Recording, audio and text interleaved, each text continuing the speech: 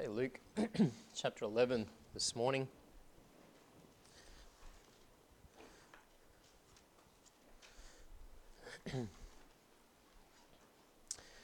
Luke chapter 11, and before we pray, let's just read from verse 5. Luke chapter 11 and verse 5, it says, "And he said unto them, Which of you shall have a friend, and shall go unto him at midnight, and say unto him, Friend, lend me 3 loaves, for a friend of mine in his journey is come to me, and I have nothing to set before him. And he from within shall answer and say, Trouble me not. The door is now shut, and my children are with me in bed. I cannot rise and give thee. I say unto you, though he will not rise and give him because he is his friend, yet because of his importunity he will rise and give him as many as he needeth." Let's have a word of prayer. Lord and Heavenly Father, we thank you once again for this day. We thank you, Lord, for the opportunity, as always, to come together on this day and spend time around your word. And we pray that, Lord, this morning you would prepare each of our hearts to receive from you. Lord, you would teach us, that you would instruct us. Bless us this morning, refresh us through your word. Lord, I pray that you would empower me now through the Spirit and give me wisdom and guidance to speak, that it would be your words this morning, that it would be from you, and that, Lord, your name would be honoured and glorified and praised. And we pray these things in Jesus' name. Amen. You know, prayer is something that as believers we sometimes fail to truly appreciate. You know, we fail to understand the importance of prayer or the necessity of prayer. And so our prayer life becomes one of those things that can be neglected. We sort of don't give it the time that we ought. But as someone once said, to be a Christian without prayer is no more possible than to be alive without breathing. Prayer is more than a privilege, it is a necessity, an indispensable part of our walk with God. You know, prayer is not something we can just let go by the side. It's something important to us as believers. And, you know, prayer was definitely something that was important to our Lord and Saviour, Jesus Christ. I mean, he spent much time in prayer with the Father. And Luke, in his gospel, he takes special notice of the times that Christ spent in prayer. He records for us numerous occasions when the Lord spent time alone and he spent time with the Father. He records for us that the Lord prayed at his baptism in Luke 3 and verse 21. It says, "Now when all the people were baptized, it came to pass that Jesus also being baptized and praying, the heaven was opened." He records also how Christ withdrew to the wilderness to be alone with his Father in prayer before he, to be alone with his Father in a time of prayer. Luke 5 verse 16, "And he withdrew himself into the wilderness and prayed." In Luke 6 verse 12, Christ spent time in prayer the night before he appointed the 12 disciples. It says, "And it came to pass in those days that he went out into a mountain to pray and continued all night in prayer to God." He spent a whole night in prayer before he chose the 12. Also in Luke 9 verse 18 we read, "And it came to pass as he was alone praying." Finally, Luke 9 verse 29 we see he prayed as he was transfigured before his disciples, and as he prayed the fashion of his countenance was altered and his raiment was white and glistening. The point is, our Lord had an intimate prayer life. He had an intimate prayer life. He spent much time communicating with the Father. And it didn't go unnoticed by Luke, and it definitely didn't go unnoticed by the disciples as a whole. You know, they watched his earnestness in prayer, and they saw the excellency of it. They saw his passion as he prayed, as he communed with the Father. And they desired to learn how to pray in the same way. One commentator said this, he said, "There was something about watching Jesus pray that made them want to learn how to pray as Jesus prayed. There was something magnetic about the prayer life of Jesus. And the way he prayed showed something of his relationship with God the Father. Indeed, the disciples, they wanted that same relationship that Jesus had with the Father. And indeed, we should desire that same relationship. And such was their desire that they, on this particular occasion, when the Lord finished praying, they come now and they say, "Lord, teach us to pray." And the Lord responds by giving them what is commonly called the Lord's Prayer. Let's just read from verse 1. It says, "And it came to pass that as he was praying in a certain place, when he ceased, one of his disciples said unto him, Lord, teach us to pray, as John also taught his disciples. And he said unto them, When ye pray, say, Our Father which art in heaven, hallowed be thy name, thy kingdom come, thy will be done, as in heaven, so in earth. Give us day by day our daily bread, and forgive us our sins, for we also forgive every one that is indebted to us. And lead us not into temptation, but deliver us from evil." Now, this is the second time Christ has actually given this prayer. He gave it also in Matthew at an earlier occasion than this. And so this is the second time he's given this instruction concerning prayer. But the Lord here is not giving them a prayer simply to repeat. He's not just giving them a list, a prayer written out and says, pray this every time you come and pray. Rather, what the Lord is doing here is he's giving his disciples, and indeed giving us, he's giving us a pattern to follow when we pray. And so our prayers should include the things listed here in the Lord's Prayer. And so we see that when we pray, we should approach God with reverence, worship, and a desire for his will to be done. That's verse 2. "And he said unto them, When ye pray, say, Our Father which art in heaven, hallowed be thy name, thy kingdom come, thy will be done, as in heaven, so in earth." If we know Lord Jesus Christ as our personal Saviour, then we are privileged to approach God as our Heavenly Father. And so we approach him as our Father, we come to spend time with him, and as we spend time with him, we offer worship. Hallowed be thy name. We offer glory unto his name, recognize his glory, and we pray for his will to be done.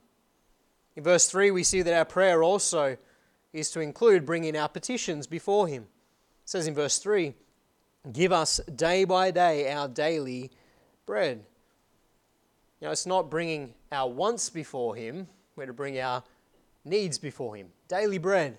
Our needs, the needs of others. We bring them before our Father, the one who cares for us. And we trust these needs to his care. In verse 4, we see that one of those needs is forgiveness of sin.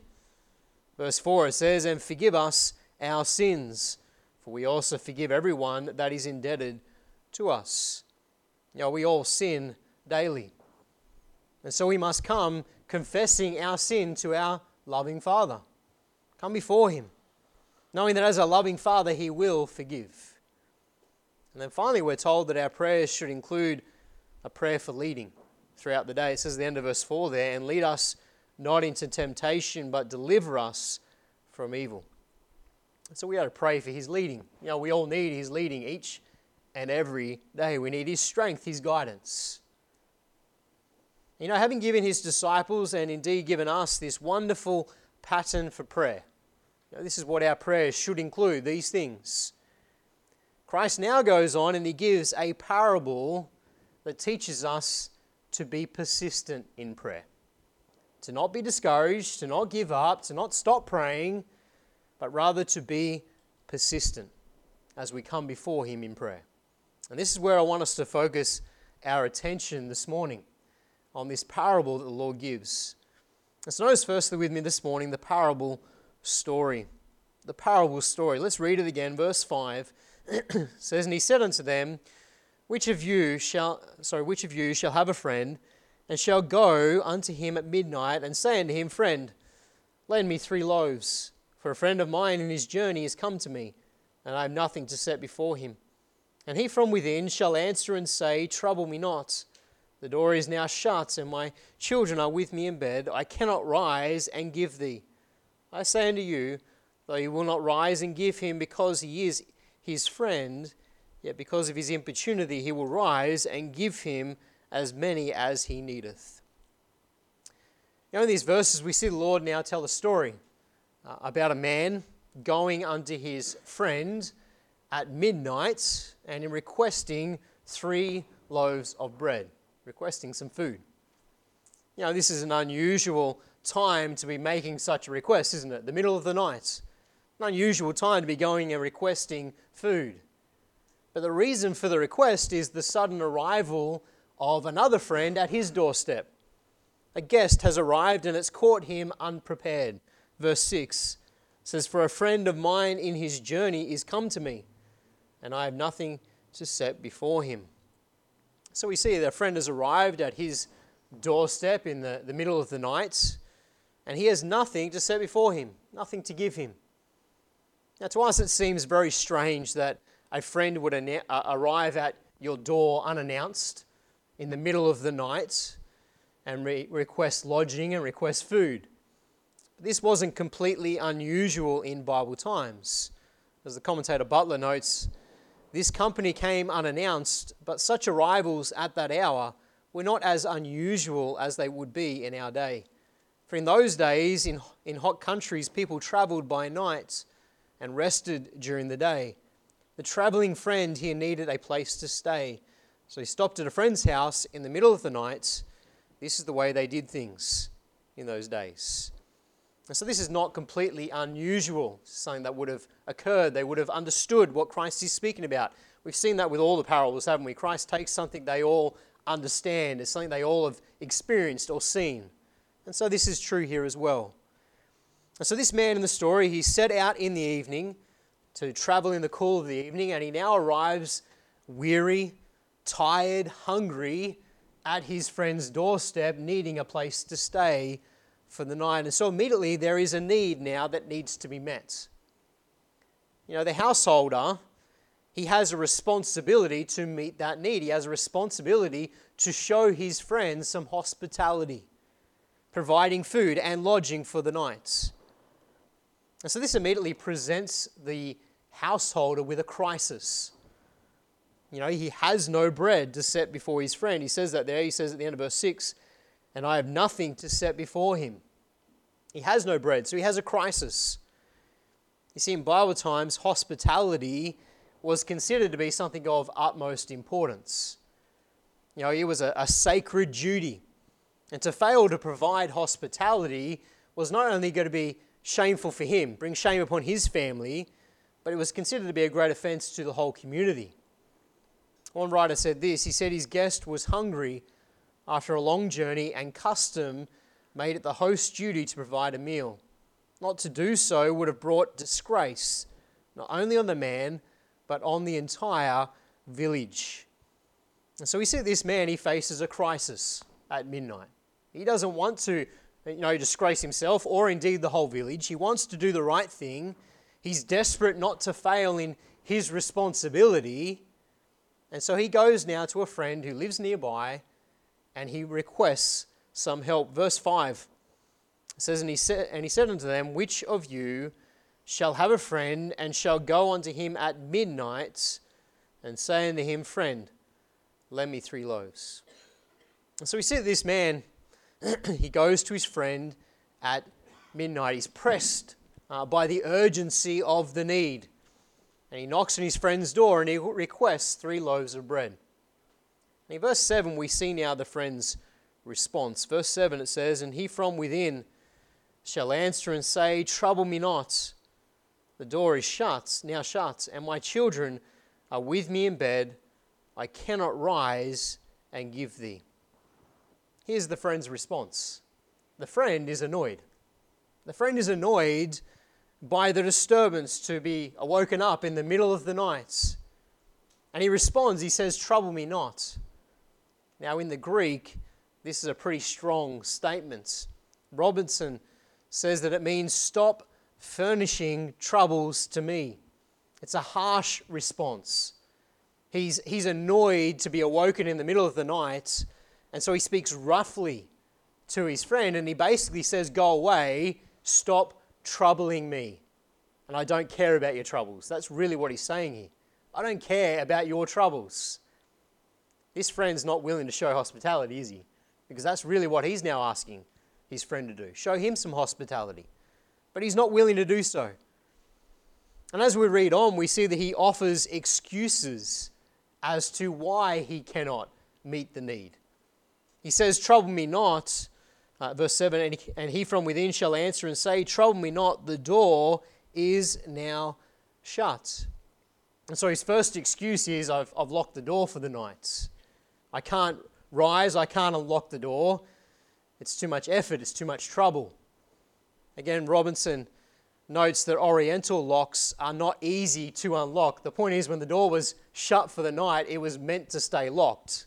It wasn't as simple as just rising and going over and turning the handle or turning the key.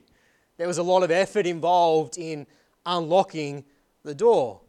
It's going to take considerable effort, and so this friend, he has no desire to go to such great lengths. He wants to go back to sleep. He has no concern. And then he adds, he says, and my children are with me in bed. I cannot rise and give thee. So not only is the door bolted shut, he says, but also my children are asleep, and I don't want to disturb them. I don't want to wake them up. Now, to fully understand the Lord's picture here, we need to picture for ourselves a one-roomed house that most people lived in those days. It was only the rich who had multiple rooms. Most people lived in a single-roomed house, and so they are all asleep in that same room. The parents, the children, even the servants. They're all asleep in that room. And so for this man to now get up and unbolt the door is going to disturb everyone. It's going to wake up the family. But in reality, these are just excuses, aren't they?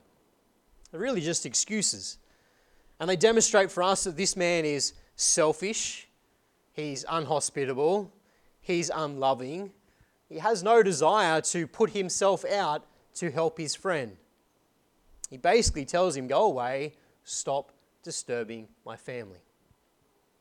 But the man outside refuses to take no for an answer. Instead, he continues to knock, and he continues to ask for the man to open the door and meet his need. Look in verse 8. I say unto you, though he will not rise and give him, because he is his friend, yet because of his importunity he will rise and give him as many as he needeth. You know, the Lord declares that he finally decides to open the door, not out of friendship, not out of love, not out of concern for his friend. He opens the door to get rid of him. He's had enough. This man has now become a nuisance, by his continual knocking.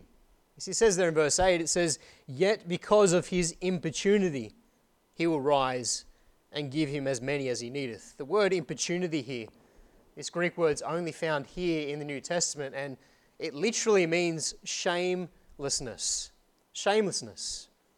Ryle says that here it signifies a continual asking and entreating in spite of rebuffs, like the asking of an impotent beggar. You see, the point is, this man has not stopped knocking.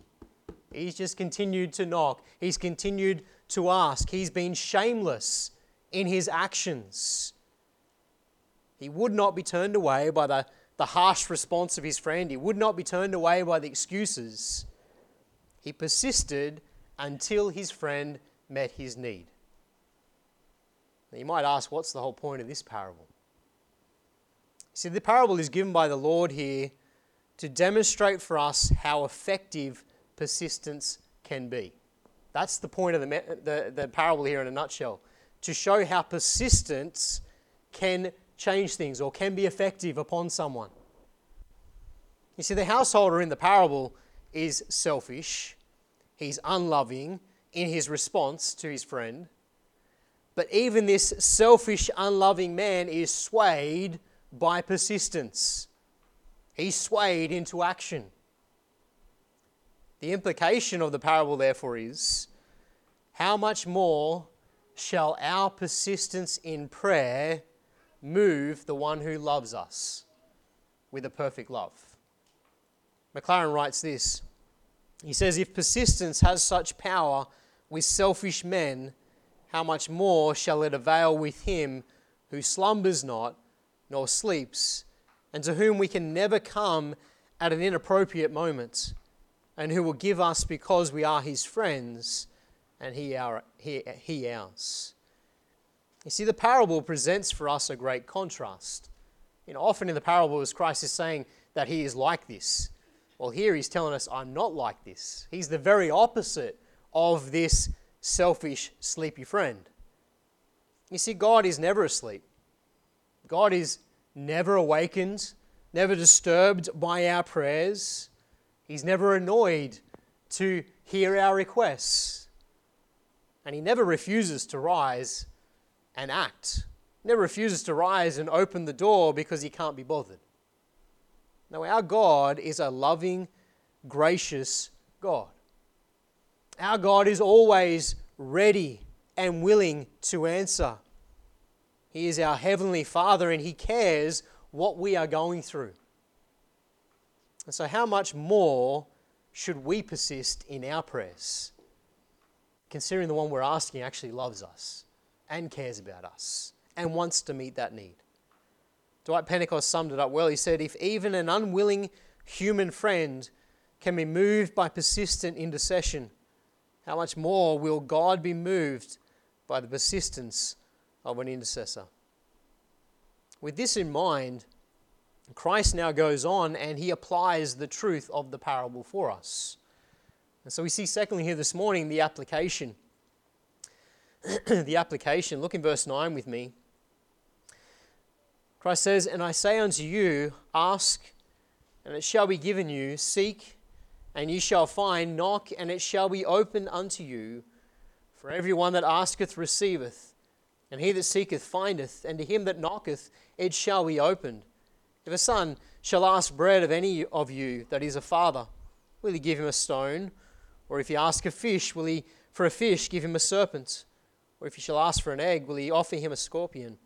If ye then, being evil, know how to give good gifts unto your children, how much more shall your heavenly Father give the Holy Spirit to them that ask him? Christ says, and I say unto you, or therefore I say unto you, ask, seek, knock. That's the application of the parable. He says, since that's true, since persistence has such an effect upon an unselfish man, ask, seek, knock. He says, be persistent in your prayers unto the Lord. You see, all three of these words here are in the present tense. And so Christ basically says, keep on asking, keep on seeking, keep on knocking. The word ask here implies humility. It speaks of us being consciously aware of our need, and we come aware of that need and we humbly ask he who is greater to meet our need. We ask him humbly. The word seek adds to this the idea of asking earnestly. To seek after something takes effort. It takes energy. It takes time. And so prayer is to be more than just a casual exercise. It is to be something we give time and energy to. We have a need and we come humbly before him and we earnestly seek that he would meet that need. And then the word knock speaks of us persevering until the door opens. But it's not the idea of us pounding on that door, disrespectfully. The word knock here is to rap. It's to reverently keep knocking. It speaks of us not becoming weary in prayer when there seems to be no answer. Christ says, keep on knocking. And so the Lord tells us here clearly not to become discouraged in our prayers, but rather to continue to ask, seek, knock. Continue to humbly, earnestly, reverently bring our needs before the Lord, and he promises to answer. Read verse 9 again with me. And I say unto you, ask, and shall be given you, seek, and ye shall find, knock, and it shall be opened unto you. For every one that asketh receiveth, and he that seeketh findeth, and to him that knocketh it shall be opened. We're given here the wonderful assurance that our prayers will be heard and they will be answered. The Lord won't ever ignore us. He's not ever going to just sit inside and ignore us. He's not ever going to tell us to go away. Our Lord will always answer our prayers. He will always meet our needs according to His will. One commentator wrote this. He said, "We are to come to the Father convinced that He is committed to meet our needs. We do not need to nag Him or pester Him, but we do need to persist. The Lord often uses delay to deepen our dependence upon Him or to refine our understanding of what we need from Him. Prayer involves seeing ourselves as needy people without the resources to meet our needs. When we recognize that God alone can supply what we lack, we will ask, seek, and knock persistently." See, we don't need to nag Him or pester Him. We don't need to nag or pester, but we do need to persist. Keep bringing those things before the Lord, and the Lord says that He will meet that need. Sometimes it might not be the way we wanted Him to meet the need.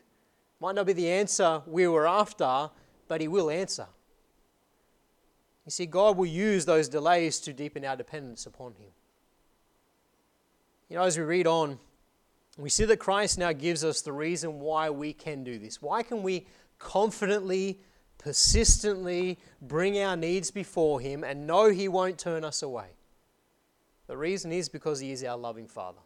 Just read with me those final verses there, verse 11. "If a son shall ask bread of any of you that is a father, will he give him a stone? Or if he ask a fish, will he for a fish give him a serpent? Or if he shall ask an egg, will he offer him a scorpion? If ye then, being evil, know how to give good gifts unto your children, how much more shall your heavenly Father give the Holy Spirit to them that ask Him?" Now, in these final verses, we see the Lord now point to how a loving Father deals with His children. And He says it's an example of how God deals with us as His children. Now, no human father is perfect. We're all sinners. We're all selfish. But a good father still knows how to give good gifts unto his children. A good father still loves his children and will respond to their needs, as we just saw there in verse 11 and 12. Respond to their needs. You know, Christ gives the illusion here in verse 11 and 12 of a child coming to his father and asking for 3 staple articles of food: bread, fish, egg. So this son's not coming asking for his wants to be met. He's not coming saying, "I want a new bike," or whatever it might be. He's coming saying, "I want something to eat." He's coming for his needs to be met. And Christ makes the point here that a good father will not respond by mocking his child. A good father is not going to mock him by, instead of giving him bread, give him a stone and laugh as he tries to eat that stone. A good father is not going to harm his child by giving him something dangerous instead, a serpent or a scorpion. No, a good father is going to respond by lovingly meeting that need as he is able. As he is able. In verse 13, Christ makes the point clear, doesn't he? He says, "If ye then, being evil, know how to give good gifts unto your children, how much more shall your heavenly Father give the Holy Spirit to them that ask Him?" Christ makes the point abundantly clear, doesn't he? He says, if human fathers who are wicked, who are evil, sinful and selfish, if we still listen to our children and we still give them what they need, how much more is our heavenly Father, who is perfect, who is holy, who always cares about us and is always going to put our needs first, how much more will He respond to our every need? So the point is that we can be sure that His response to our petitions is always going to be just what we need. One commentator wrote this. He said, just as no loving earthly parent would disappoint his child by giving what is worthless or harmful instead of the good sorts, neither will God ever give what will, in the long run, be a disappointment to us, if he substitutes something else for what we ask, we can be sure it will be better than that for which we have pleaded. So that's the point, isn't it? As we come and we bring those needs before the Lord, he may not meet it in the way we thought. He says, no, you actually need this, and he meets our need. But he will always meet our need. You see, beloved, we can confidently, persistently ask, seek, knock, because he is our Heavenly Father. There are certainly times when we ask, believing that we're asking according to his will, and it seems like there's no answer, doesn't it? It seems like, just like the parable, that the Lord's not answering, like he's asleep. We're knocking, and it seems like the Lord's not responding. But beloved, remember, the Lord is not like that sleepy friend. He's a loving Father. And so the delay, when he doesn't seem to answer, the delay is not because God is asleep. It's not because God cannot be bothered to rise and answer. Because God is not a selfish friend, he is our loving Father. And so he is simply saying, wait, my time hasn't yet come. Wait, I'll provide in this way. Or maybe his answer is no. But we need to understand his answer is always right. You see, the Lord has promised to provide our every need. Let's turn to Philippians 4. A couple of verses that I'm sure we know well. Philippians 4.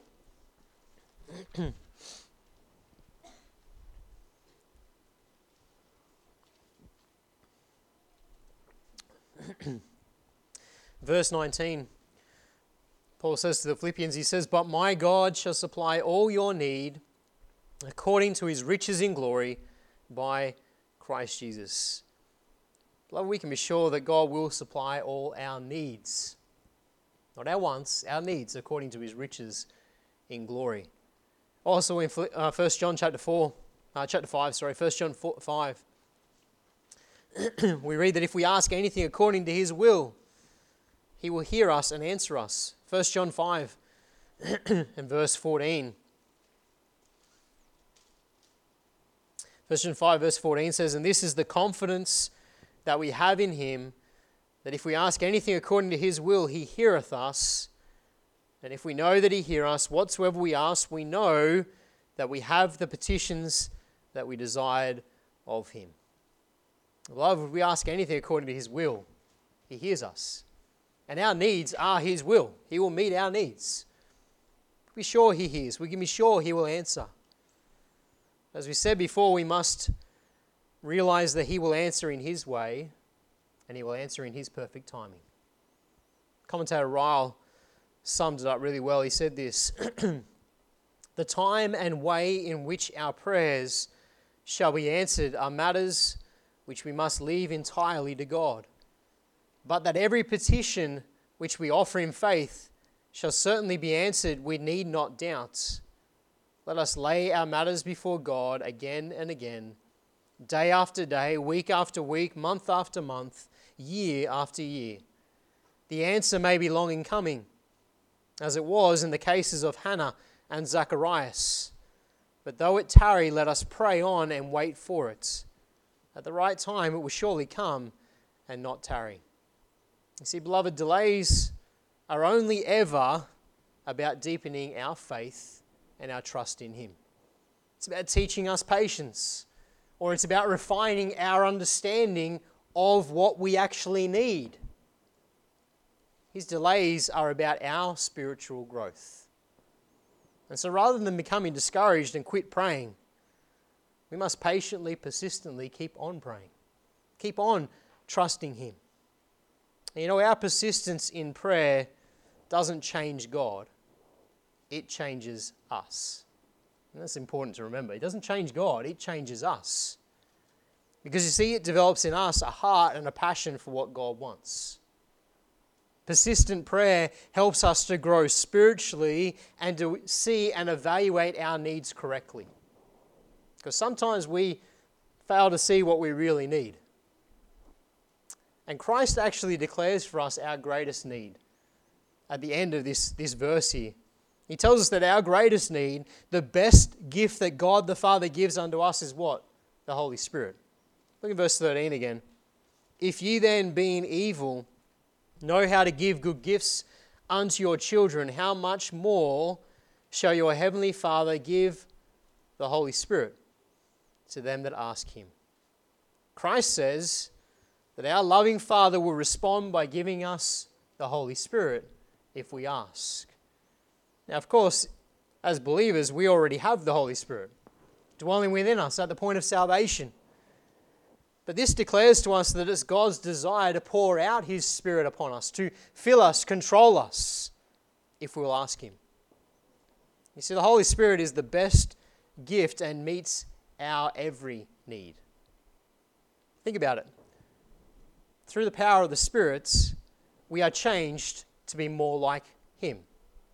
Through the power of the Spirit, we overcome sin, that sin that we're pleading with the Lord for victory over, through the power of the Spirit. Through his power, we experience peace and rest in the midst of that trial, that tribulation that we're pleading with the Lord to take away or bring us safely through. The Spirit gives us peace and rest. The Spirit gives us contentment with what we actually have, realizing we don't need other things, we actually have what we need. The Spirit gives us joy and peace in our hearts. You see, the Holy Spirit's filling, controlling, is our need. It's our greatest need. And God has promised that if we will ask, he will give. Beloved, let us never become discouraged in prayer. He's our wonderful Heavenly Father. And he is always ready to answer our prayers and to meet our needs in his perfect timing and according to his will. Let us therefore persistently pray.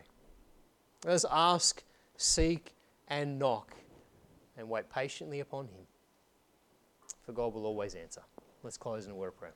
Lord and Heavenly Father, we thank you so much for your word. We thank you, Lord, for parables like this that teach us, Lord, what you are not like. You're not like that sleepy, selfish friend. But Lord, you are indeed a loving Heavenly Father. And Lord, we can come boldly before the throne of grace. We can ask, seek, and knock persistently and know, Lord, that you care. Know that you hear, and know that you will answer and meet our every need. Indeed, you will give us the Holy Spirit, the filling of the Spirit as we need. Lord, may you help us in our own prayer lives not to be discouraged, just to keep on praying and keep trusting you. Lord, work in our hearts today, we pray in Jesus' name.